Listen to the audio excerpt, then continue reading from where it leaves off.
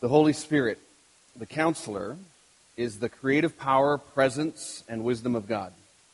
The Spirit convicts people of sin, gives them new life, and guides them into all truth. By the Spirit, believers are baptized into one body. The indwelling Spirit testifies that they are God's children, distributes gifts for ministry, empowers for witness, and produces the fruit of righteousness. As Comforter, the Holy Spirit helps God's children in their weakness, intercedes for them according to God's will, and assures them of eternal life. Pretty significant role of the Spirit of God. This comes from our confession of faith as an MB conference about the role of the Spirit. We're in a series, if you've been around for the last while, that you know is called One Big Story. And the goal of this series is to help us to understand all of Scripture and all of what the Bible teaches from a higher level of understanding how the different segments of Scripture are connected and to make sense of them in terms of one big story of God that we are invited into. It's an incredible story. It's a true story. The story of God among His people and God leading His people. And so we've had various chapters, 6 chapters so far of this story out of a total of 8. We started with creation. And then we went to the story of brokenness and sin and the effects of that. After that, the story of promise and God's promise to Abraham and to the people of Israel. And then it was the chapter of law. And then from there it was the chapter of rebellion. And last week, Maureen spoke about the chapter of grace and how God intercedes and enters into this story with the incredible grace of Jesus Christ. And so today we're on the next chapter, which is the Spirit and the church. And we're going to primarily be looking at Acts chapter 2, and so I'd encourage you to turn your Bibles there. We'll actually start in Acts chapter 1, but we're going to get to Acts chapter 2 right away, and that's where we'll primarily be focusing on our chapter here today. So I'm going to begin in just Acts chapter 1, so go there first, and I just want to touch on a few of the first verses there that sort of introduce us and connect us also to what Maureen was talking about last week in terms of the Gospels and the story of grace. And so in Acts chapter 1, it's written by Luke, who was a physician. Luke was somebody who wrote very precisely. Details mattered to him. He was intentional about things and very precise in his accounts. And he says in Acts chapter 1, verse 1, he says, "In my first book, I told you, Theophilus, about everything that Jesus began to do and to teach until the day that he was taken up to heaven after giving his chosen apostles further instructions through the Holy Spirit." And so here we see right away in chapter 1 of Luke's connection to his first book that he wrote. So what's his first book that he's talking about? Well, he's talking about the Gospel of Luke. And if you go back and you read the end of the Gospel of Luke, the very last verses, we won't take time to do that today, but you see some of the very similar language and the connections of how that ends and how Acts begins. Because it's really 2 books that Luke has written to give account that have a different purpose that he is writing about. And so the Gospels that Maureen was talking about last week in terms of Matthew, Mark, Luke, and John, these first-hand accounts, these witness accounts, these testimonies of Jesus' birth, his life, his ministry, his death, his resurrection, his ascension, all of these components are found there in these 4 gospel stories, these 4 gospel accounts. So much similarity, so much that is the same. Some distinct and unique differences as well, too. And sometimes people ask, well, what's the difference? And why the differences? And one of the kind of simple examples I give, well, it's like if you have a family that goes on a trip, and your family all goes to Calgary for the weekend, and everybody goes and experiences the same thing.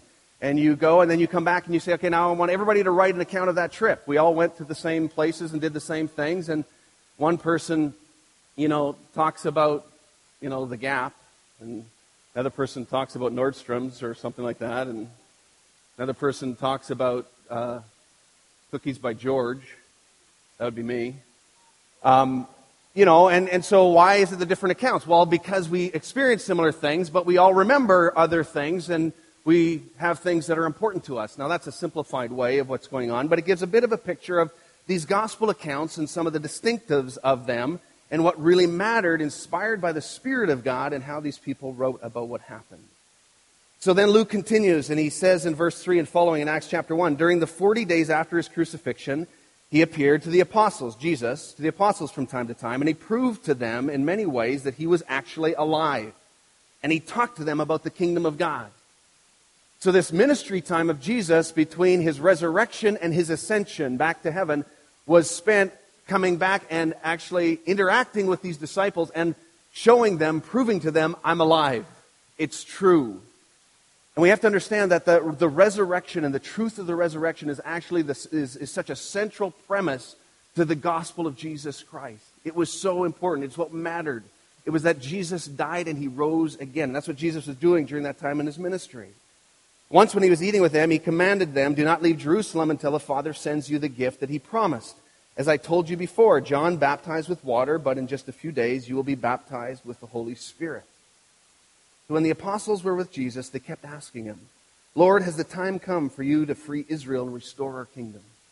Isn't it interesting? I mean, they obviously had a very unique picture in their mind of what the kingdom of God was going to be like. A very unique picture in their mind of what the Messiah was going to do. And so they're even now asking him, okay, Jesus, when are you going to come and restore our kingdom? They were living under this impression of the Roman rulers at that time, and they had this different picture of the kingdom of God. And Jesus was still, even at this point, trying to teach them again about what the kingdom of God was about. And it was not about what they were thinking it was about. So Jesus replied, the Father alone has the authority to set those dates and times, and they are not for you to know. But you will receive power when the Holy Spirit comes upon you, and you will be my witnesses, telling people about me everywhere, in Jerusalem, throughout Judea, in Samaria, and to the ends of the earth. So Jesus is teaching his disciples that the kingdom of God is different than what you're picturing. It's not about political power or overthrowing a government. It is about a different kind of power that I will give you through my Holy Spirit that I will leave with you, that will be the empowerment of the churches for witness, to tell people about the resurrection of Jesus Christ. It's a different kind of kingdom. And you are called to be my witnesses in this ever-increasing circle that expands and goes beyond where they are right now. And so the power of the Holy Spirit, we need to see, is for the witness of the church to the world. As you look through the rest of Acts chapter 1, it's this account of replacing Judas, who was the disciple, as you know, who betrayed Jesus and who committed suicide, and then they need to replace him. And so Matthias is the one who is chosen, and they go through that account of how that happens in the rest of Acts chapter 1. And so now they are 12 again. 12 of these apostles who had been with Jesus, who were transformed and were never going to be the same again. You know, as you think about the book of Acts, and I want to just take a minute to kind of frame the entire book of Acts before we dive into Acts chapter 2. The book of Acts is giving us a picture of the Holy Spirit in a whole new way. Giving us a picture of the Holy Spirit in a new way that Jesus left his Spirit among his people and among his church. And sometimes we think, well, giving the Holy Spirit for the first time. Well, no, that actually isn't true. The Holy Spirit, we know and we need to understand, was there from the very beginning. God the Father, Son, and Holy Spirit was there from the very beginning. We see that even in the creation story in Genesis chapter 1, of the Spirit of God hovering above the water. And so it's not like the Spirit of God was not there. The Spirit of God was always present. But here we see that the Spirit of God is given in a unique way in the book of Acts. And it's interesting, even if you go back to Luke chapter 1, we see that the Spirit of God is given in numerous places. Like, actually before that, in the Old Testament, throughout the Old Testament, we see the Spirit of God involved and engaged in the lives of people in many places in the Old Testament. We also see that in the New Testament, even before this account that we see in Acts. I'll just point you to one. In Luke's Gospel, chapter 1, we see three really unique places where the Spirit of God was very evident before the Spirit was given in this way that we'll see in Acts chapter 2. So in Luke chapter 1, if you remember the story, if you're familiar with the story, it's about John the Baptist and also Jesus and Mary and Elizabeth. Now, John the Baptist was about to be born, and he was going to be the forerunner to Jesus. And John the Baptist, his parents were Elizabeth and Zechariah. And in Luke chapter 1, at the end of verse 15, it says this about John the Baptist. It says, he will be filled with the Holy Spirit even before his birth. Interesting. He'll be filled with the Holy Spirit even before his birth. If you go a little bit further on into verse 41 of that chapter, it talks about Elizabeth. At the sound of Mary's greeting, Elizabeth's child leapt within her, and Elizabeth was filled with the Holy Spirit. This is way before Acts chapter 2. Jesus wasn't even born yet, nor was John the Baptist. Then you keep going, and in verse 67 of Luke chapter 1, then his father, John the Baptist's father, Zechariah, was filled with the Holy Spirit and gave this prophecy.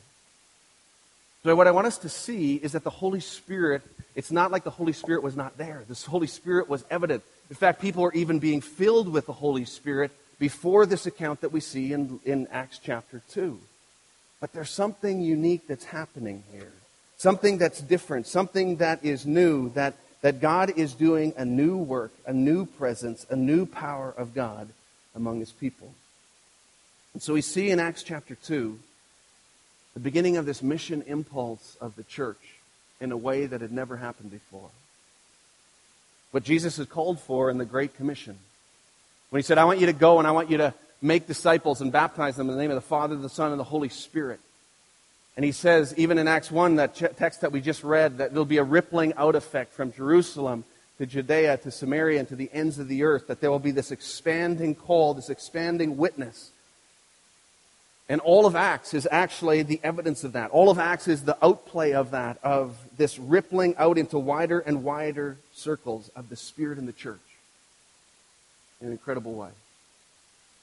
The image that comes to my mind is, you know what it's like if you throw a rock in a pond and you see the ripple effect that goes out in concentric circles. And that's sort of what the book of Acts is like. It's just this ripple effect of going out and ever expanding and ever increasing and ever widening and going broader and broader and broader. It's interesting how there are 6 summary statements, just short verses in the book of Acts, and I want to just point them out to you, that actually help us to see the work of the Spirit in the church, and this kind of, they all mark kind of a new chapter that's coming next, of this ever-widening circle of what God is doing through the Spirit and through the church. Now it takes off in a new direction, either ethnically or geographically. And so first of all, it begins in Jerusalem. We're going to see right away in a minute, Acts chapter 2 begins right there in Jerusalem. It starts there. But then it starts to expand out and go beyond Jerusalem. And in Acts chapter 6, verse 7, here's this summary statement. It said, so God's message continued to spread. The number of believers greatly increased in Jerusalem. And many of the Jewish priests were converted too. And then it's like the story takes another course. And another kind of chapter starts. Because then it spreads to Judea and Samaria. And if you read the next chapters, you'll see how it spreads to these ever next regions in the next number of chapters in Acts. And then in Acts 9:31, this summary statement again, a hinge point of something else is now about to happen. The church then had peace throughout Judea, Galilee, and Samaria, and it became stronger as the believers lived in the fear of the Lord. And with the encouragement of the Holy Spirit, it also grew in numbers. So again, the work of the Holy Spirit in the church happening and going out in ever increasing and widening circles of this mission of God going out to the nations of the earth. And then it goes beyond. It spreads now to the Gentiles. And if you remember the account of Cornelius in Acts chapter 10, that's found in this next little segment here, as it goes out to the Gentiles in a very remarkable and unsettling way for the Jewish believers. But then in Acts 12, verse 24, again, this summary statement, it says, meanwhile, the word of God continued to spread, and there were many new believers. And then it spreads to Asia. And in Acts chapter 15, and if you read the chapters that are in between there, in Acts chapter 16, verse 5, this hinge statement again. So the churches were strengthened in their faith and grew larger every day. And then it spreads to Europe. And it goes farther.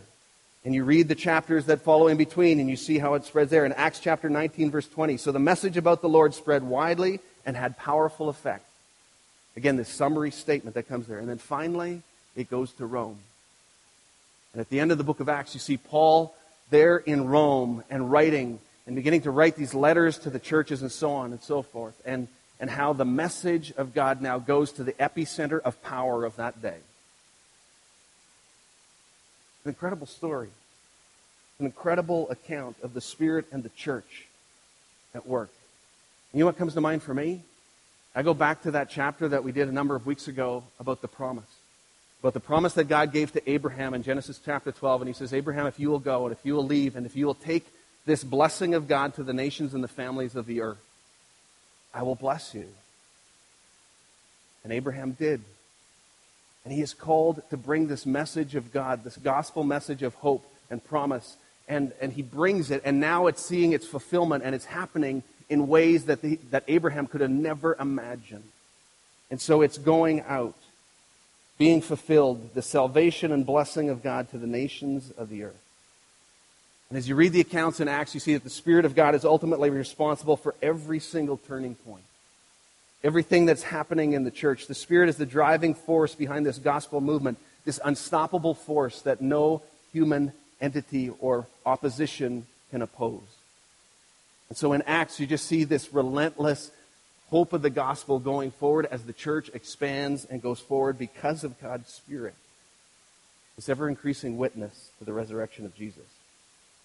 So if we think of the book of Acts as the rock in the pond, or as this ripple effect going out, then we need to think of Acts chapter 2 is where that big massive rock got kind of thrown into the pond. Plunk. You know that sound? And then it just goes echoing out from there. Acts chapter 2 is like the epicenter of that, where it just begins and the Spirit of God comes upon these people. And there are three key themes that we see in Acts chapter 2 that I want us to understand, and they'll sort of frame the rest of what I want to share here this morning. Three key themes that are introduced in Acts chapter 2 that are so important for us to get. First of all, the fullness of the Spirit. What does it mean to have the fullness of the Spirit in our lives? Secondly, the evangelical witness of the church. And then thirdly, the community life of the believers. That these three things were so evident there in Acts chapter 2, where this ripple effect started and where the Spirit of God came upon the people and started to ripple out in these ways. And so we'll walk through each one of these just briefly here this morning. So first of all, Acts chapter 2, verses 1 to 12, just representing this fullness of the Spirit that we see. So it says, on the day of Pentecost, all the believers were meeting together in one place. So there they are in Jerusalem. Okay, Pente means 50. So it's this 50 days after the resurrection of Christ. 50 days after the Passover celebration. Today is Pentecost Sunday. And so it's this 50 days that they are meeting there together. And suddenly there was a sound from heaven like the roaring of a mighty windstorm, and it filled the house where they were sitting. And then what looked like flames or tongues of fire appeared and settled on each of them, and everyone present was filled with the Holy Spirit and began speaking in other languages as the Holy Spirit gave them this ability. And at that time there were devout Jews from every nation living in Jerusalem. When they heard the loud noise, everyone came running, and they were bewildered to hear their own languages being spoken by the believers. And they were completely amazed. How can this be? These people are all from Galilee, and yet we hear them speaking in our own native languages. And here we are, Parthians, Medes, Elamites, people from Mesopotamia, Judea, Cappadocia, Pontus, the province of Asia, Phrygia, Pamphylia, Egypt, and areas of Libya around Cyrene, visitors from Rome, both Jews and converts to Judaism, Cretans and Arabs. And we all hear these people speaking in our own languages about the wonderful things that God has done. And they stood there amazed and perplexed. And they asked each other, what could this mean?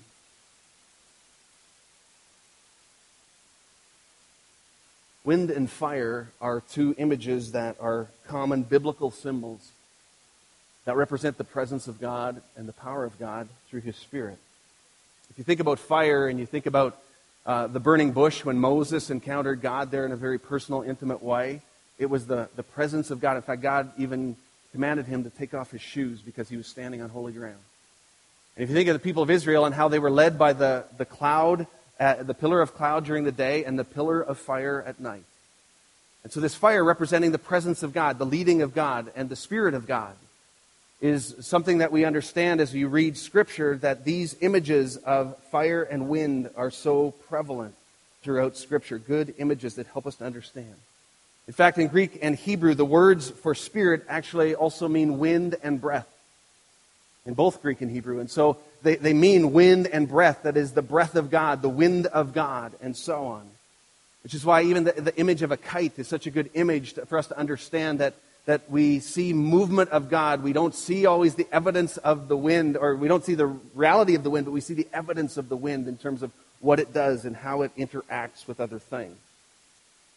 So here we see something unique, as I said, happening in Acts chapter 2 of this fire coming down on each individual. There's this individual presence and power of the Holy Spirit that is given.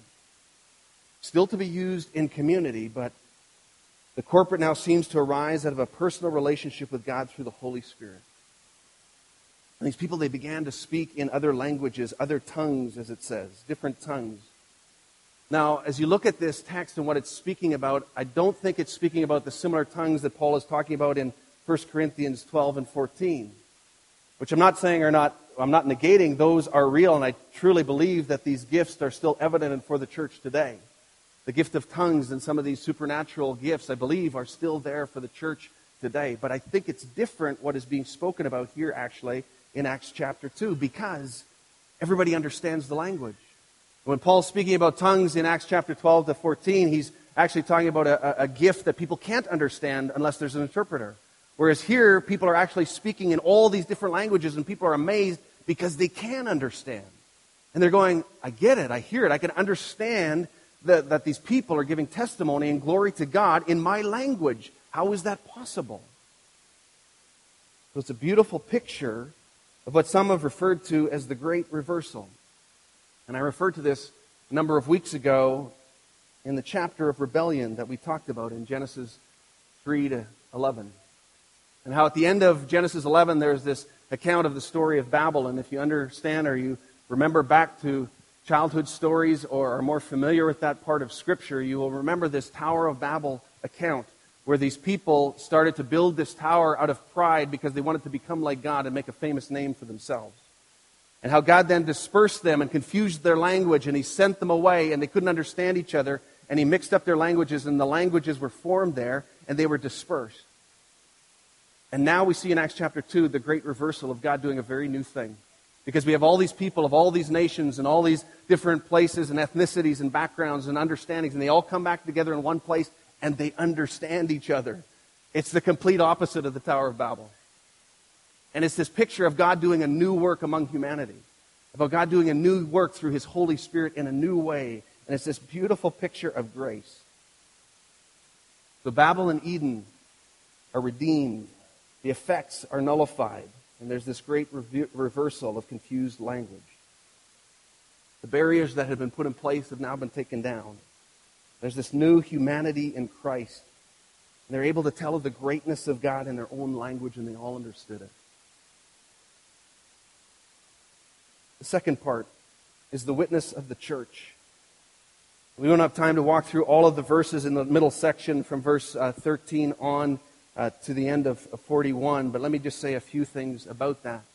Is that this is a time of witness. And we'll see in just a minute how Peter got up, because people are saying, well, how is this happening? Well, some said, well, they're just drunk. I mean, they've just been drinking too much early in the morning. And Peter says, no. That's not the case. It's 9 in the morning. There's something else going on.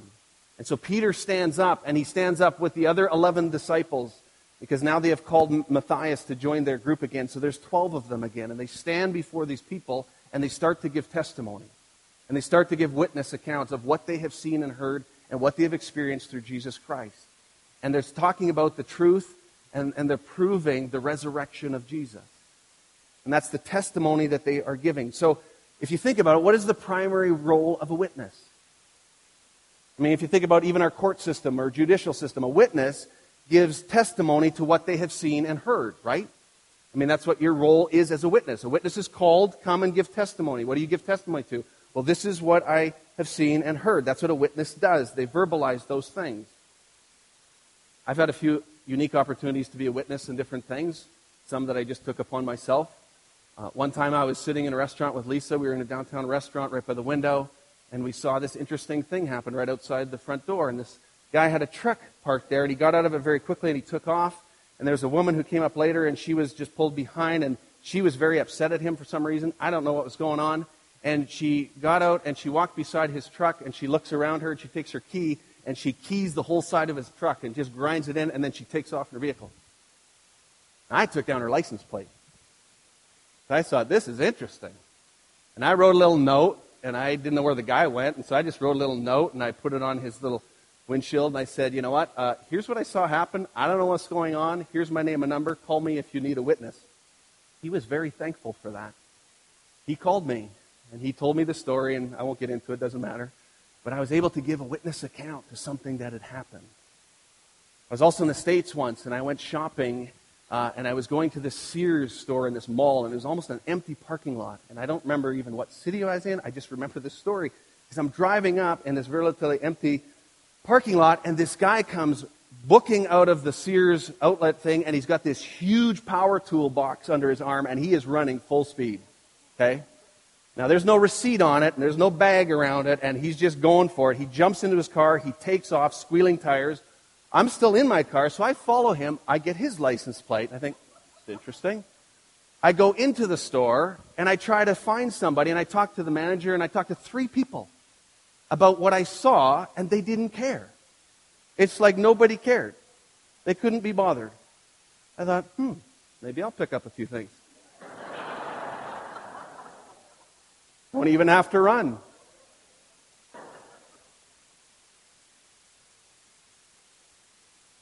A witness gives testimony to what you see, right?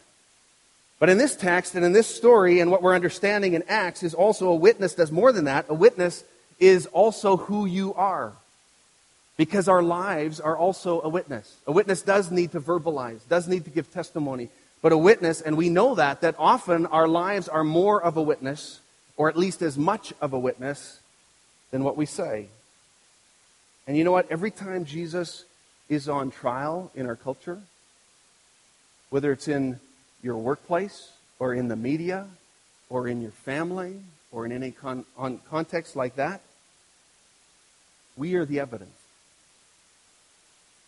Your life is giving testimony in that moment when Jesus is on trial. You need to think about that. That when Jesus is on trial in our culture, that our lives are the evidence. We are giving testimony, whether we like it or not, to whether the truth of this gospel is actually real. And so the question that we would ask ourselves is, what is it that we are witnessing? It's not, do we witness or are we? We are. It's what is the witness that we are giving? What is the testimony? What is the evidence that we are giving in our lives? Do people see the power of the resurrection of Jesus in any way in our lives? Do people see the hope of the gospel? Do people see the joy of our salvation in any way? Do they see that? Because, again, when Jesus is on trial, we are the evidence. And so the question is what kind of testimony are we giving?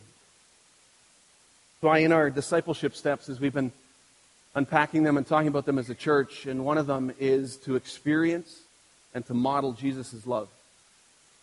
Because it's not enough about just giving testimony and verbalizing it, but have you actually experienced the love of Jesus in your own life?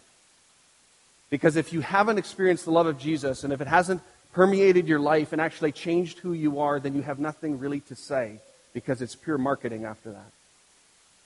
And so, unless Jesus has impacted your life and the love of Christ has changed you, then that becomes the permeating thing of your testimony. And that's what goes out in front of you that people see already before you say anything. And so have you experienced the love of Jesus? Now you're modeling it in your workplaces, in your families, as you go along in your daily life. What is it that people see? And so as a church, we are called to witness, not to convince people, but God is saying, you are my evidence. So what kind of evidence are you being? So the purpose of the Spirit we see in Acts chapter 2 is for the witness of the church and to proclaim the gospel. So Peter and the 11 apostles, they stand up and they give witness and testimony and evidence to what people are seeing about who Jesus is, about what it is that they are needing to understand. And that's what they're pointing to in this middle section of Acts chapter 2. And Peter goes back to the prophets, and he talks about what it says in the Psalms, and then he goes to the story of David and the teaching, and he brings forward the truth that is found there. And then he says what we read in verse 36 of Acts chapter 2. He says, "So let everyone in Israel know for certain that God has made this Jesus, whom you crucified, to be both Lord and Messiah." And it causes transformation. It causes this radical change because of the work of the Spirit. And I'm convinced that it's not because of brilliance on Peter's part in terms of his words and the way he was able to communicate. But it's only because of the power of the Holy Spirit in that moment that people were convicted. They were cut to the core. It says that Peter's words pierced their hearts. And they said, what do we do? What do we need to do? And Peter says, you need to repent of your sins and turn to God.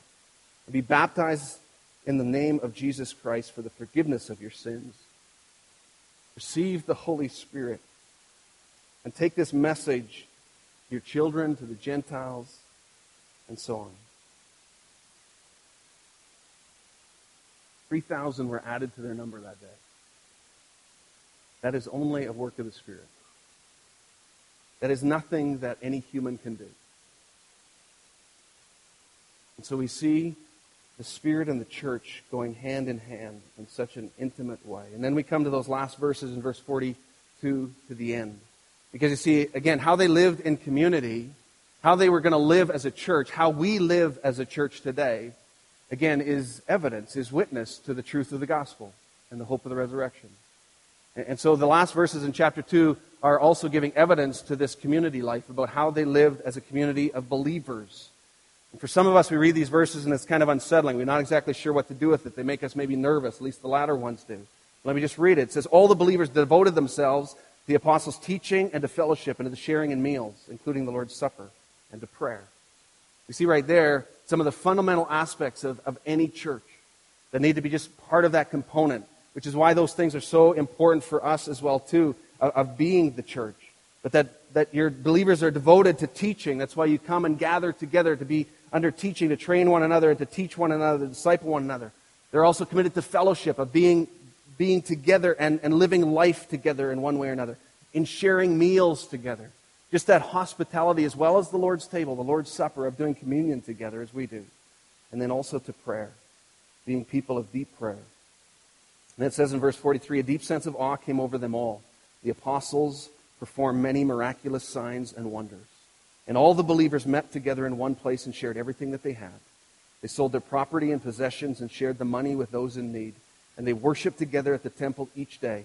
They met in homes for the Lord's Supper, and they shared their meals with great joy and generosity. And all the while praising God and enjoying the goodwill of all the people. And each day the Lord added to their fellowship those who were being saved. So here we see this covenant community. We describe that even right in our mission statement. And all those things in our mission statement are found even right here in this text. We talk about being a covenant community that loves God, disciples one another, and reaches out from the river to the ends of the earth. And these people are truly covenant people, the new covenant of Jesus Christ. This new covenant of Jesus, of God himself, who came in the form of a baby and who died on a cross for our sins. And when Jesus instructed his disciples about what the bread and the cup mean, he says, this is the new covenant I give to you. These are covenant community people. They were a generous community. They practiced hospitality in radical ways. And it begs us the question of how do we be a more generous community? They're an intentional community. They kept these four things front and center to what they did. They didn't get distracted by all the other things they could do as well too, but they also were an intentional community, and they were a committed community. They were committed to one another, to walk together, to challenge each other, to encourage each other, to share together, to do what it took to be the body of Christ together. So for us, the question is, how is God calling us to live more in this way?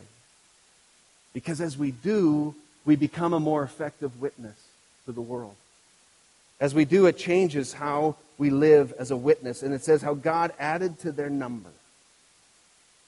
So as you read the rest of the New Testament right up to Revelation, which we'll get to next week, but as you read the rest of the New Testament and these letters that are written to the churches and to the church leaders, and most of which are written by Paul, who writes these letters, whether it's Rome or the church in Corinth or in Ephesus or in Galatia, and he writes these letters. What he's doing is he's doing this working out of the Holy Spirit in the church. Here's how you live as the church with the Spirit of God among you and within you. That's why this chapter is such an incredible, large chapter of this incredible story of God. That takes up so much of the New Testament of where we see the church working this out. What does it mean to be the body of Christ? To live by the power of the Spirit. That these things could actually be within us now. Not just then, but also now.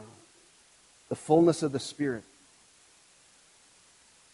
That we wouldn't go on either extreme of the charismania, where there's an overemphasis of only certain things, or on the other side, the charisphobia, of actually being paranoid and just hiding away from anything, but that we would actually be inviting the Spirit of God to do whatever He wants to do in our midst, to give us whatever the gifts that He wants to give us, to use them in whatever way He wants to use them. And that we would do that as a church in the fullness of the Spirit. That we would also be the church of evangelical witness because of the transformation that has happened within us individually and corporately. And then lastly, that the community life of the believers matters. How we live together matters. I want to just encourage you today that if you have confessed with your mouth that Jesus is Lord and believed in your heart that He rose from the dead, you have the Spirit of God living within you. You need to know that. You have the Spirit of God living within you. And I am convinced that so often we suppress the Spirit in our lives and we want just a little bit, but we don't want too much. And that we might pray for more of the fullness of the Spirit of God among us and within us. That God could use us for better witness. Bring the blessing of God to the nations of the earth. Let me pray. Heavenly Father, I thank you for this incredible account of what happened way back then, of your Spirit descending on these people in such a unique way that it changed everything. Thank you for your Spirit and the church. Thank you for your Spirit in the church. Thank you that the church is made up of us as individual people, and it is your Spirit within your people, Lord. And I pray that you would help us to understand that, and God, that you would make us more and more transformed and more in your image by the power of your Holy Spirit. God, would you help us to be more effective witness? And Lord, that we would remove the things that distract and distort our witness, that cause people to look at the church and say, wow, that doesn't look that transformed or loving or kind or changed. God, may we be different kinds of people for the witness that you have called us to. So, Father, I thank you and I praise you for what you have done and what you are doing. And we give you all the glory in Jesus' name. Amen.